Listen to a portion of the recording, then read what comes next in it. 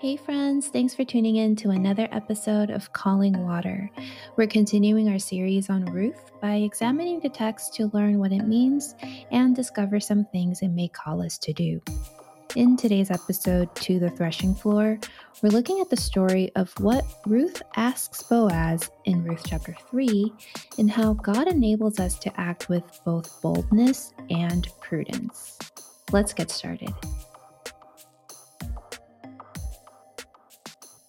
So we left off the story of Ruth in our last episode with Ruth, a Moabite, coming to Bethlehem with her mother-in-law Naomi and finding favor with a landowner named Boaz, who not only showed her kindness, but also happened to be a relative of Naomi's late husband, Elimelech.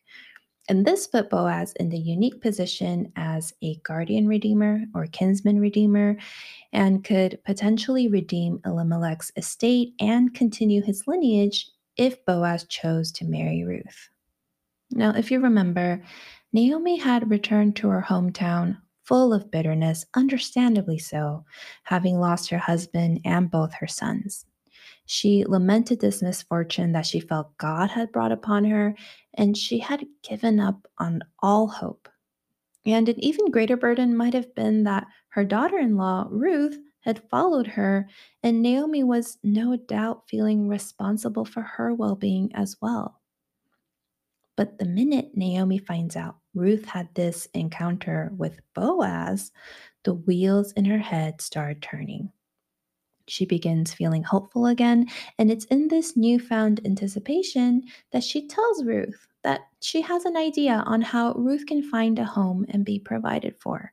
And that is for Ruth to ask Boaz to marry her and fulfill his duties as their family's guardian redeemer. But Naomi's instructions to Ruth in chapter 3, verses 2 through 4 are peculiar. She says to approach Boaz in an unusual and even suspicious manner. She says, "Tonight he will be winnowing barley on the threshing floor. Wash, put on perfume, and get dressed in your best clothes. Then go down to the threshing floor, but don't let him know you are there until he has finished eating and drinking.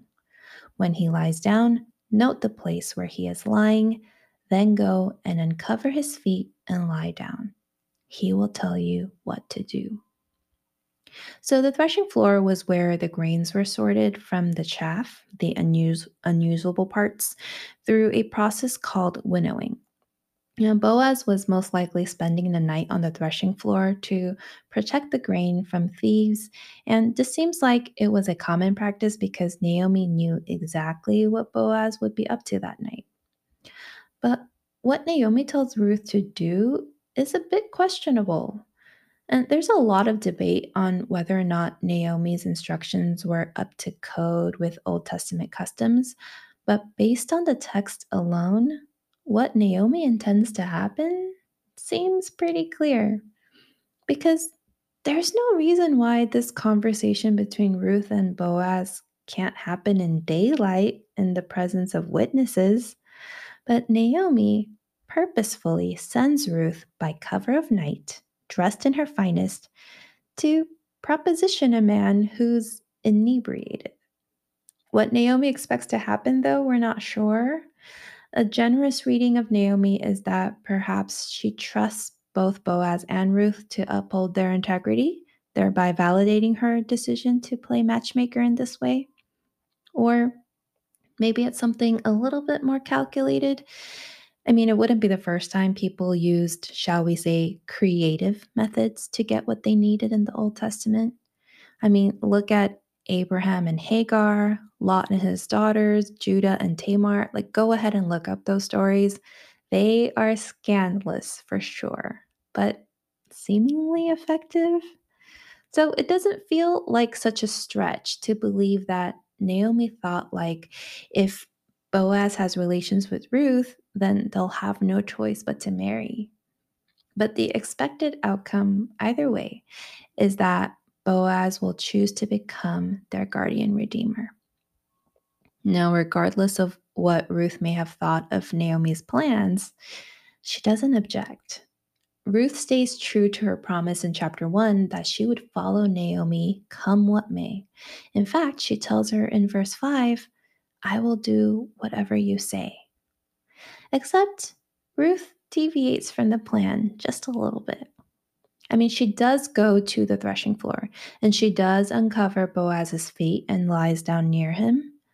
But when he wakes up startled in the middle of the night, instead of waiting for him to make a move like Naomi told her to, she tells him what to do in verse 9. I am your servant Ruth, she said. Spread the corner of your garment over me, since you are a guardian redeemer of our family. Ruth basically reveals the end game to Boaz here.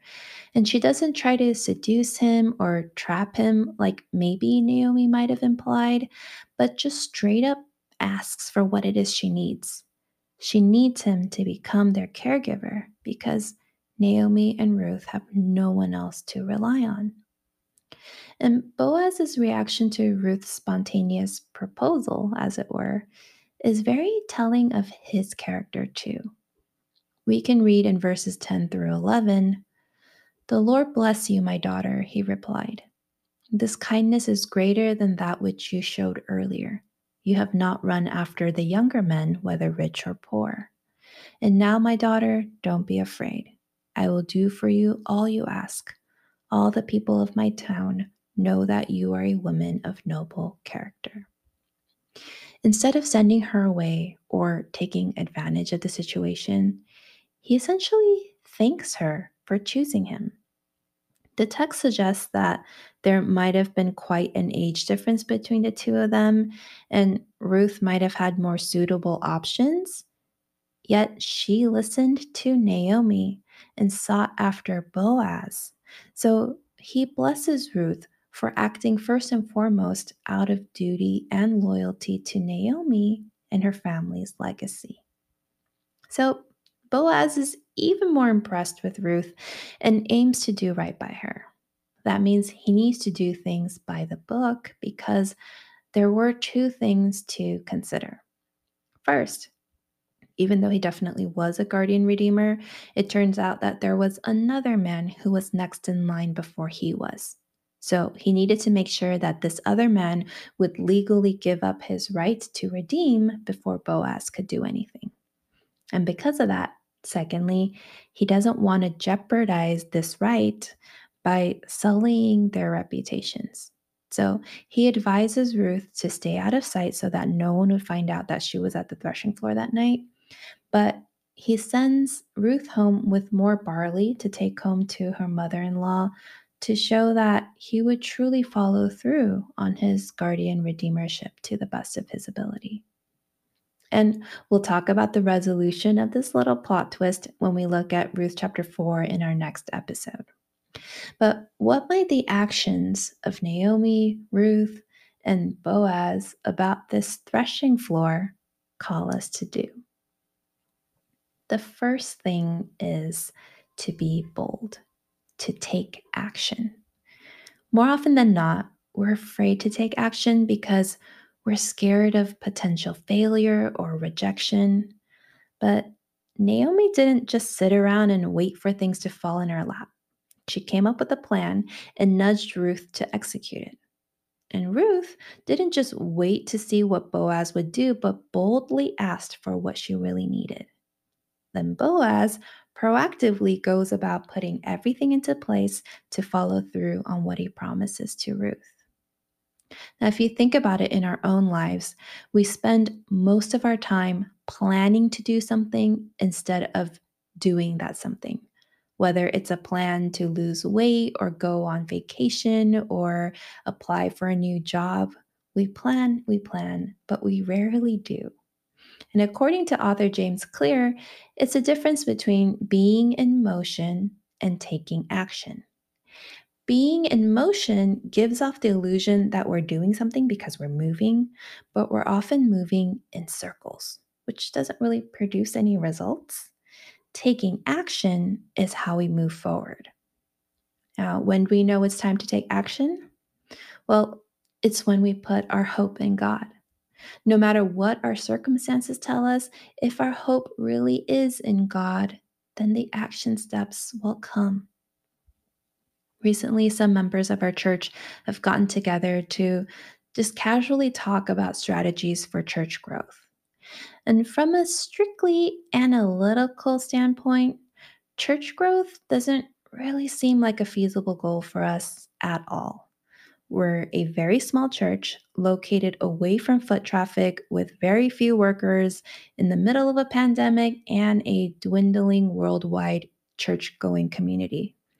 And if we trusted in facts alone, we would just remain in motion, doing things every week for sure, but only to maintain the little we have right now.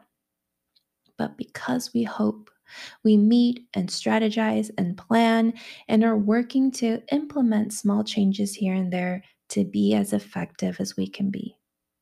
And it's scary. And it's possible we'll upset some people along the way.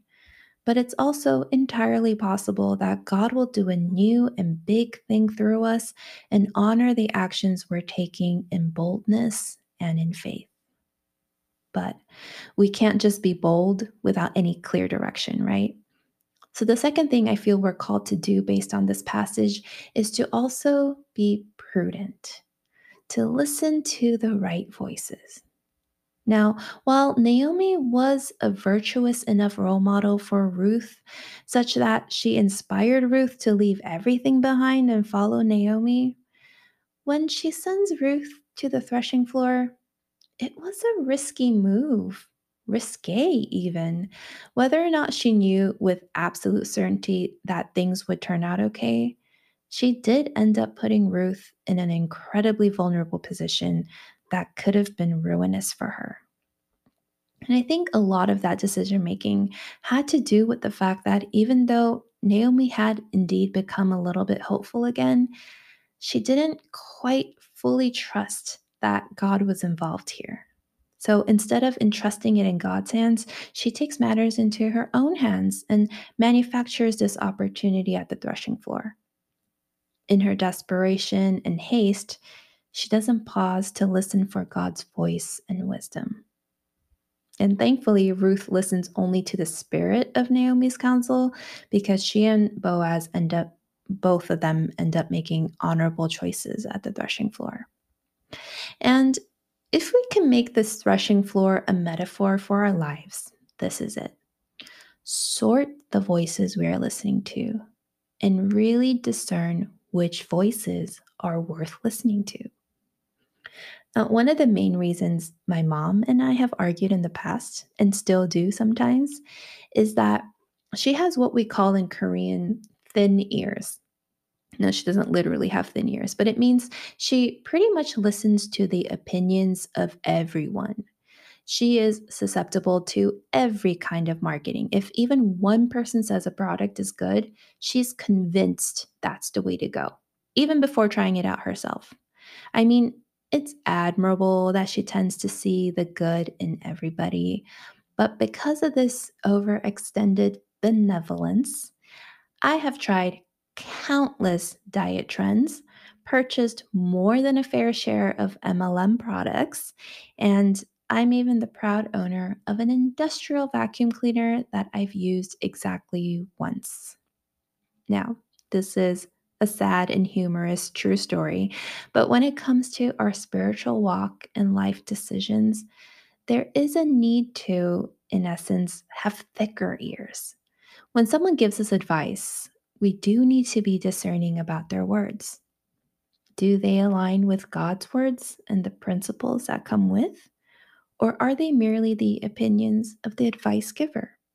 Because even quote unquote religious people are capable of giving faulty advice. I mean, look at Naomi, right? It's up to us to exercise prudence with the words that are given to us.